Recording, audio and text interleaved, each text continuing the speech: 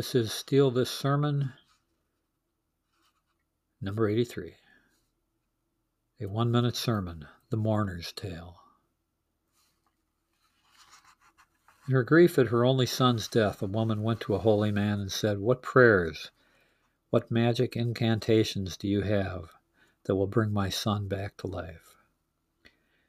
Instead of sending her away or reasoning with her, he said to her, "Fetch me a mustard seed from a house that has never known sorrow. We will use it to drive the sorrow out of your life."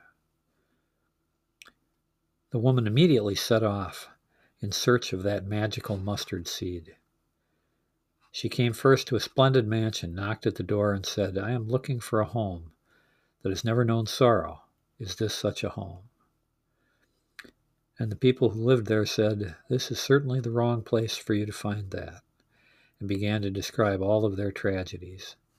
The woman said to herself, "Who is better able to help these people than I, who know misfortune so well?" So she stayed to comfort them. A few days later, she went on in her search for a home that had never known sorrow. But wherever she went, she found sorrow and tales of woe.